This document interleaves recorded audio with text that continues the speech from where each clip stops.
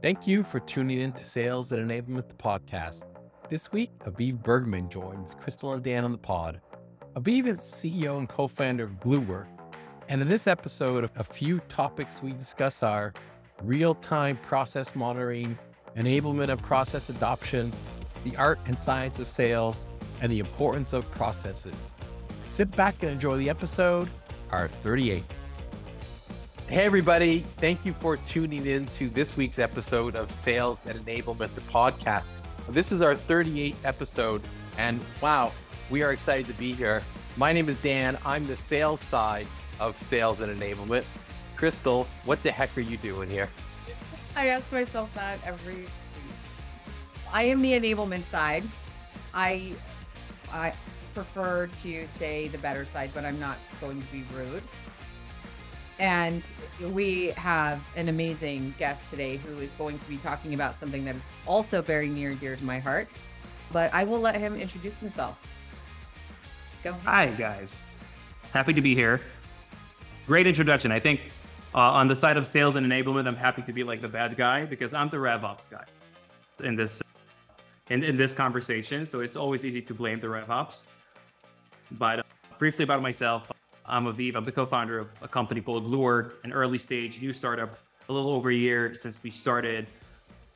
And we are focusing on processes, this thing that ties everything together into go-to-market. We started this company, as I said, a little bit over a year ago. Prior to starting this company, I was RevOps, sales ops, biz ops, name it, go-to-market ops in startups in Israel for almost 10 years. And I will tell you more in depth probably later in this conversation, but the amount of issues that I struggled with on a daily basis was just so clear to me that we need to build something for exactly this combination of the salespeople, the enablement people, and the ops people, because the potential is massive. And that's it, pretty much.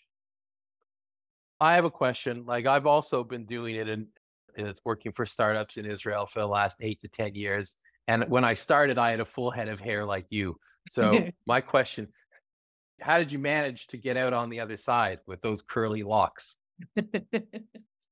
I would say it's good genes. But again, you're not seeing the other parts of me, right? My fingernails, things like this, things that I'm destroying in my life. Luckily, my hair is still good. And in the era of Zoom, I think it serves the purpose. Great. So tell us a little bit more about your journey and specifically about those experiences that led you to what you're doing today. And then explain to us what you're doing today. Sure. So as I said, I joined the world of startup a little over 10 years ago as a generalist, which was a term that today is much more, I would say, common and appreciated, but it was a generalist. The classic definition was operations. What's operations? Everything that nobody wants to take care of, right? It's not exactly sales. It's not exactly marketing. It's definitely not product, but it's all the other things. And I think something that it was part of who I am, which is solving problems. And I found myself the problem solver for the orgs that I worked at. And this kind of the framework that I took throughout my career. How am I finding those problems? And what's my approach to their solution? As the time progressed, I wanted to be closer to the business, closer to the sales side of things. I was starting to get more interested in the go-to-market and the efforts and the numbers and the data. And I fell in love with all those dashboards and numbers and data and all the things that you can learn when you're trying to solve a problem. So when I started to focus specifically on the revenue and the sales side of things, again, it was always, there is a problem, something is not working, let's try to solve it. Now, I didn't tell you about my previous career, which is funny because I heard your last episode with Eldad from WinAI. So Eldad and I share the same military background. I was also an officer in the Israeli Navy for 8 years. So when I heard his episode, I said, yep. And of course, I know him personally as well. But I'm very much a process person. And I remember that every time, without a clear agenda, every time that I faced a problem, an issue that needs to be solved, the first few questions that I asked were, okay, how did we do it until now? And then the outcome or the output of this project would be, how are we going to do it going forward? And it all boils down to the process. What is the process? How people are executing the process, how systems are executing the process. And it's going to open a wide gate for this conversation to what's not working in processes. But I can say that if I need to summarize my personal career and what led me to start this company was, I'm the process guy. I'm obsessed with processes. I was named the process guy, and I need to say, probably not in the most positive way. I can say that every time that I stepped a weekly sales meeting, everybody was saying, Aviv is here, the process guy is here. Everybody was happy about it. So it was probably more on the negative side, but I'm happy to say that after a few years, I managed to find a way to make people love processes and believe in processes and to want processes. And again, in sales, it's probably the most reasonable place to show it because you can really see the impact of a good process. So I became a process-obsessed person and faced a lot of problems that today we're trying to solve with our product. I love that. I think you touched on something, Aviv, about being the rest of the org, sales in particular. When you come in to implement a new process, right? Add to something that that's already existing. Sure, there can be that negative impacts because it's another process, right? But I think sometimes where RevOps and even enablement to some extent when we're involved in the process, but it's when we optimize as well, right? When there is that, because a lot of times you can get those bottlenecks and it just spirals into this massive, ugly problem. And sales reps are fix this. What is going on? And so sometimes I don't think they get enough credit either for that optimization. It's always like they're looked at as the bad guy when they implement something, but optimize it and it makes everybody's lives easier. Yeah. You sailors, you're all the same. Yeah, I know. But I think the interesting thing about process and sales, and let's talk about that for a moment, because there's the one thing that we can say about sales is that it's very rare that two deals are the same. And the challenges that the sellers will face is even when a deal looks the same and feels the same and smells the same, they're speaking to people and people are different. So tell us a little bit about what you view as a way to help sellers both use processes in a positive way, but taking into consideration the elements of in the moment action. Yeah. I think I can take you to a very strong memory that I have from a few companies ago that I worked as RevOps. And this scenario would probably sound very familiar to a lot of the viewers and the listeners, that you have this one very good seller that always crushes the numbers, but when you're trying to understand how he's doing it, what is he doing different, you just can't tell. And this is probably an ancient discussion in the world of go-to-market, is sales as an art or a science? And I'm saying a little bit of both. Again, we're not even talking about the AI era, but I do think that specifically today, the human interaction is more important than ever. But we can keep the AI discussion for later.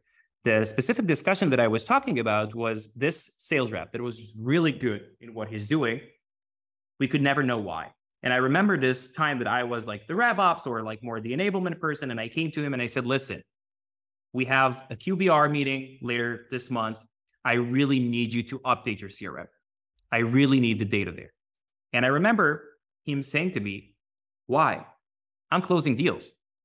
This is the most important thing for the company. And I said, yes, I can't argue with this. And again, to be honest, I was significantly younger than this guy. You're fighting with a titan that does his job very well for like decades. And I said, listen, you're doing something special. You're really doing something special. And I know you don't have time to update your CRM. but it's important for the organization to learn, because if we would find something that you're doing differently, we might be able to replicate it. And of course, he said, you won't be able. It's like, it's my charm, right? And I said, okay, so let's do a deal. And this is a true story. I said, and I didn't have any support from the leadership. I was totally too chutzpah kind of mentality at the time. And I said, listen, I'm going to shadow you for a couple of days. I'm going to be your personal assistant. Everything that you're doing, I'm going to record. I'm going to put in the CRM. I'm going to track everything that you do. I want to learn from you. And if I will be able to prove that this thing is actually beneficial to the organization, I will convince the CEO to get you a personal assistant of your own. Because you know what? You deserve it. You're crushing the numbers. You need somebody to be your second hand. And he said, okay. Now, first of all, I was shocked because I saw so many things that were completely art. But I saw many things that were also science. If you're doing those specific activities in the right time, and again, I'm pointing it specifically to when are you sending the follow-up email? What are you putting in the follow-up email? How are you preparing to the conversation? Are you sending pre-conversation agenda? Like, how are you preparing yourself as a seller for this moment of selling? And I managed to capture a few critical activities that just by knowing that this thing is working for this guy, I went and built a playbook. And I said, this is what you all need to do from now on. And once I started to enforce this playbook and to really say, hey guys, please try and do this activity at this time.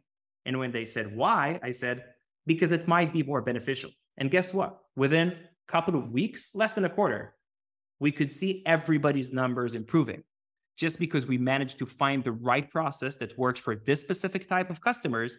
And if you're doing it, you're just getting better. Who's benefits from it? Everybody.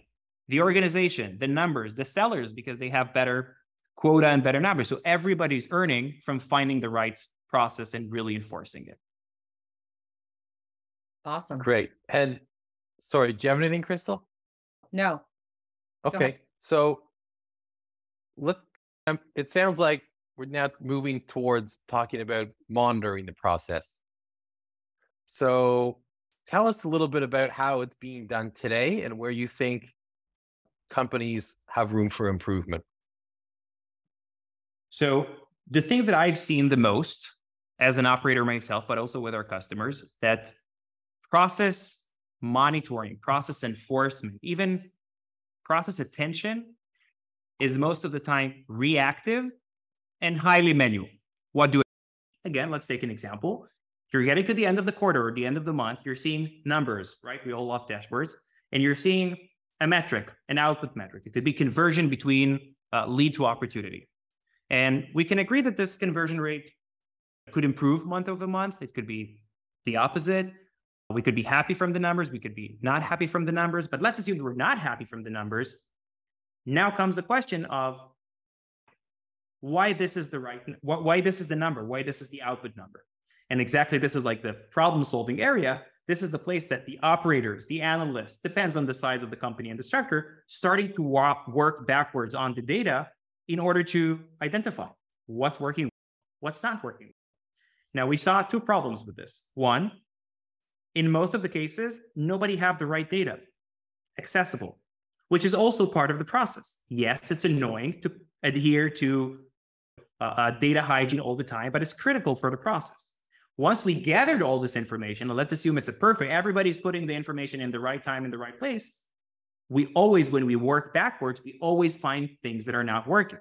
Now, we can all agree that if you manage to extract a report from your CRM, that you see 50 leads last month, that the SLA for the response time was not met, it's not relevant anymore, this insight, because those leads are dead. So the reactive and manual approach cannot bring organization into real-time decision-making. We can look back and say, oh, we didn't adhere to the SLA of lead response time. That's too bad. Let's try to fix it next month. And what we try to do with Gluework is how can we identify those things in real time so people can actually take an action before it gets too late. Now, this manual and reactive approach, as I said, this is probably the most common. It takes a lot of time. It's energy consuming. And I never saw even one time that people, even with our existing customers, but also in my previous experience, that we don't find issues that we're saying to ourselves, oh, I wish I would know this in real time. So the only way to solve it, which was always, again, under my umbrella, was you need somebody to monitor the process. In many cases, this was me. And monitoring doesn't mean a weekly monitoring using reports or a monthly monitoring using reports and dashboards. It means daily, because you need to see every day that the sales team is responding to leads and and trying to, let's even take another example. You have a lot of no-shows. Trying to recover those no-shows in timely manner is critical. You need to always to know what's happening. And there isn't a good way today to really visualize what's happening in the process in real time, so you can really take action in real time. So this is the thing that we are trying to disrupt with Gluework. These are pretty familiar sounding problems to me anyway. I just came out of a meeting. Yeah, and it's across the board. I can tell you also, when we're asking, sometimes I'm playing, I'm not going to share all my sales tactics, but one of the first questions that I'm asking a new prospect is, do you have any KPIs today or conversion rates that you're not happy with and you're trying to optimize? And everybody's saying, yeah, of course. And then the next question is usually, do you think that this poor performance or this poor number that you're trying to optimize has some sort of relation to how people and systems are actually executing the process? And it's, oh, yeah, of course. And then we boil it down to the ROI question. Do you think, and again, I'm sharing this question with the world, do you think that by focusing on the process and looking at the process, you would be able to capture things that will worth to you an improvement in this KPI? And I'm not talking about 40% increase. I'm talking about 1%. And if so, why you're not monitoring your processes? And if you're telling me it's too expensive, I don't have enough manpower, I don't have enough bandwidth, processes are changing all the time, I need to tell you a secret. Everybody is in the same situation. Big companies, small companies, everybody's always optimizing. The question is, are they optimizing in real time so they can really have a real-time impact on the metrics or not? That makes sense. Yeah, that makes so much sense when I think about, again, from an enablement perspective. We rely so heavily on RevOps to help us get as close to real time as possible, right? Because and again, this is one of those things where the way that I think about enablement, RevOps handles the science piece and enablement handles the art piece, right? And improving that performance from that side, right? Behavior changes, things like that. And then, but RevOps and enablement to me are like in lockstep, right? And I think every enabler who listens to this is probably, holy cow, there's something in real time now. So that was the most intriguing piece to me, because we're always running behind the 8 ball, it seems like, in enablement. A lot of times it's very reactive, and sometimes it can be very random, because without that data in ideally real time, we're constantly like, oh, let's go put this fire out. Oh, let me go put this fire out, because it's like all of these things are just happening. Is that sort of the way that you think about enablement and RevOps and the science and the art piece? And I guess the question that I have is, when you're selling or when you're talking to someone in enablement, how do you typically position the product? How do you typically talk about it in terms of how it can help enablement? So we actually do have few enablement, I would say, champions that we started to sell from the enablement folks. I must say that in order to get a proper new technology in the company that requires also some behavioral change, you need a wide buy-in. It's not just tools for the enablers. I do have a good news. It's not a tools for the sales reps. They have enough. They have enough tools that they need to work at. This is definitely tool for, I'm saying, the people behind the scenes, the operators, the enablers, the manager, the leadership, the people that really cares about getting those insights in real time. And as for the enablement piece, we also need to differentiate, because obviously there are enablers that are focusing more on the content, right? Are you using the right presentations? Are you saying the right things? Are you asking the right question, which is super critical in today's technology allows to streamline it, right? All the conversational intelligence softwares can actually really help with generating the right data. You still need someone at the end of the day, it could be enablement or ops, it doesn't really matter, to listen to those conversations, to generate out those insights and to learn. So when we're talking about enablement in terms of process adoption, and this is actually one of our most leading use cases, like process adoption. You built in your process, everybody is aligned, you did a great team meeting and you share this thing, you have a beautiful documented playbook. Now what's next? Is it working? And usually what happens is people, enablers, are monitoring the activities using reporting and dashboards.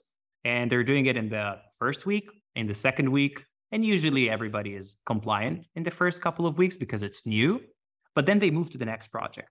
What we actually allow them to do is to move to the next project and to be comfortable with the fact that now they have a system that doesn't let the process fall, because the process will break. Wow. New people would join. Things which companies are dynamic, processes are dynamic. So I'm not expecting any company to put an ops or enabler or an analyst to constantly monitor activities of a specific vertical, specific activity, because it's not scalable. But I do recommend them to use a system that now they can move to the next project, and there is a system that tracks it for them and alerts them if something goes bad. And now about it, not when things are completely broken and nobody remembers. And you all probably know this thing, right? Oh, you're saying, gosh, hey, we had this process 2 months ago. Why nobody's following it?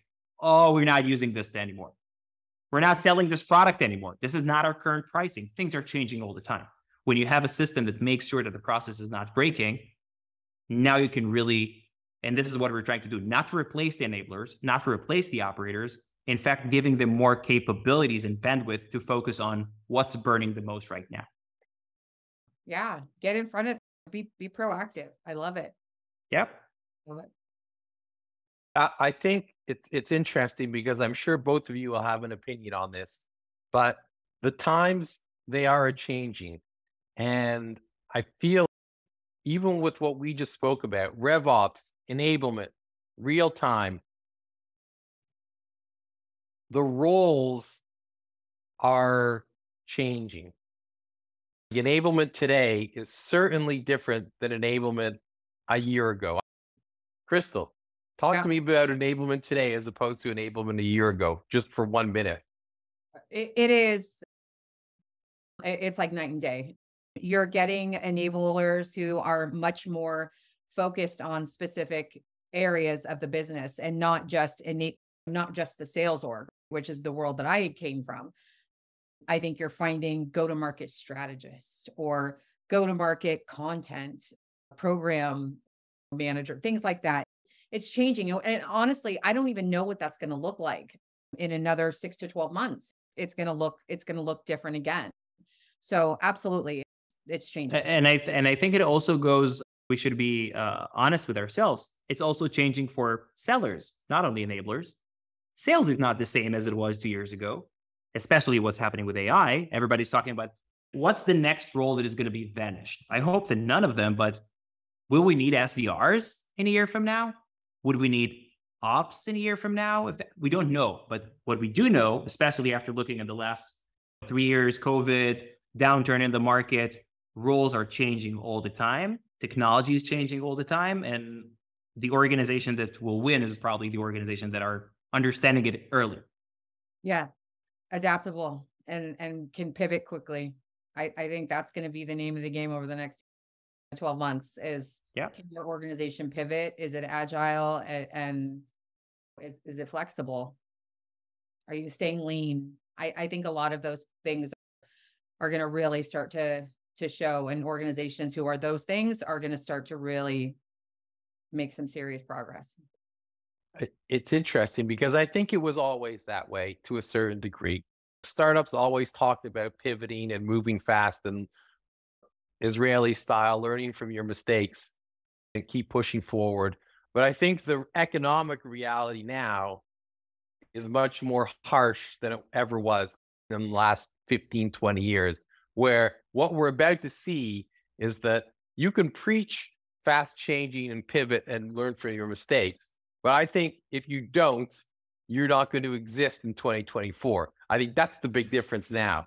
The reality is, and then you put AI on top of everything, like AI, market conditions that we came out of and market conditions that we're going into. There's just a ton of uncertainty out there, isn't it? And if we think about even specific roles, but I understand roles evolving like enablement. I think that's such an exciting opportunity if you are or were in enablement to embrace the technology and the new sort of RevOps approach to performance improvement. So I think there's in some cases great opportunities. In some cases with SDRs, it's what was the purpose of that role to begin with? We know it was to bring in new business, but was it just to show growth, or was it to show how many meetings you booked, or was it to show real outcomes in revenue? So I think every opportunity now, like to evolve, is definitely happening, and it's happening faster. And I'm excited for what comes next. But then the question is, whose responsibility is all of this? We're in this period of market uncertainty, but even internally now, like who's in charge of this stuff? I think this is probably the most important question, especially I'm talking from the perspective of a new vendor in the market, right? When I'm talking with companies, the first question that I'm asking, because again, in the first conversation, everybody's saying, oh, process monitoring, it makes a lot of sense, right?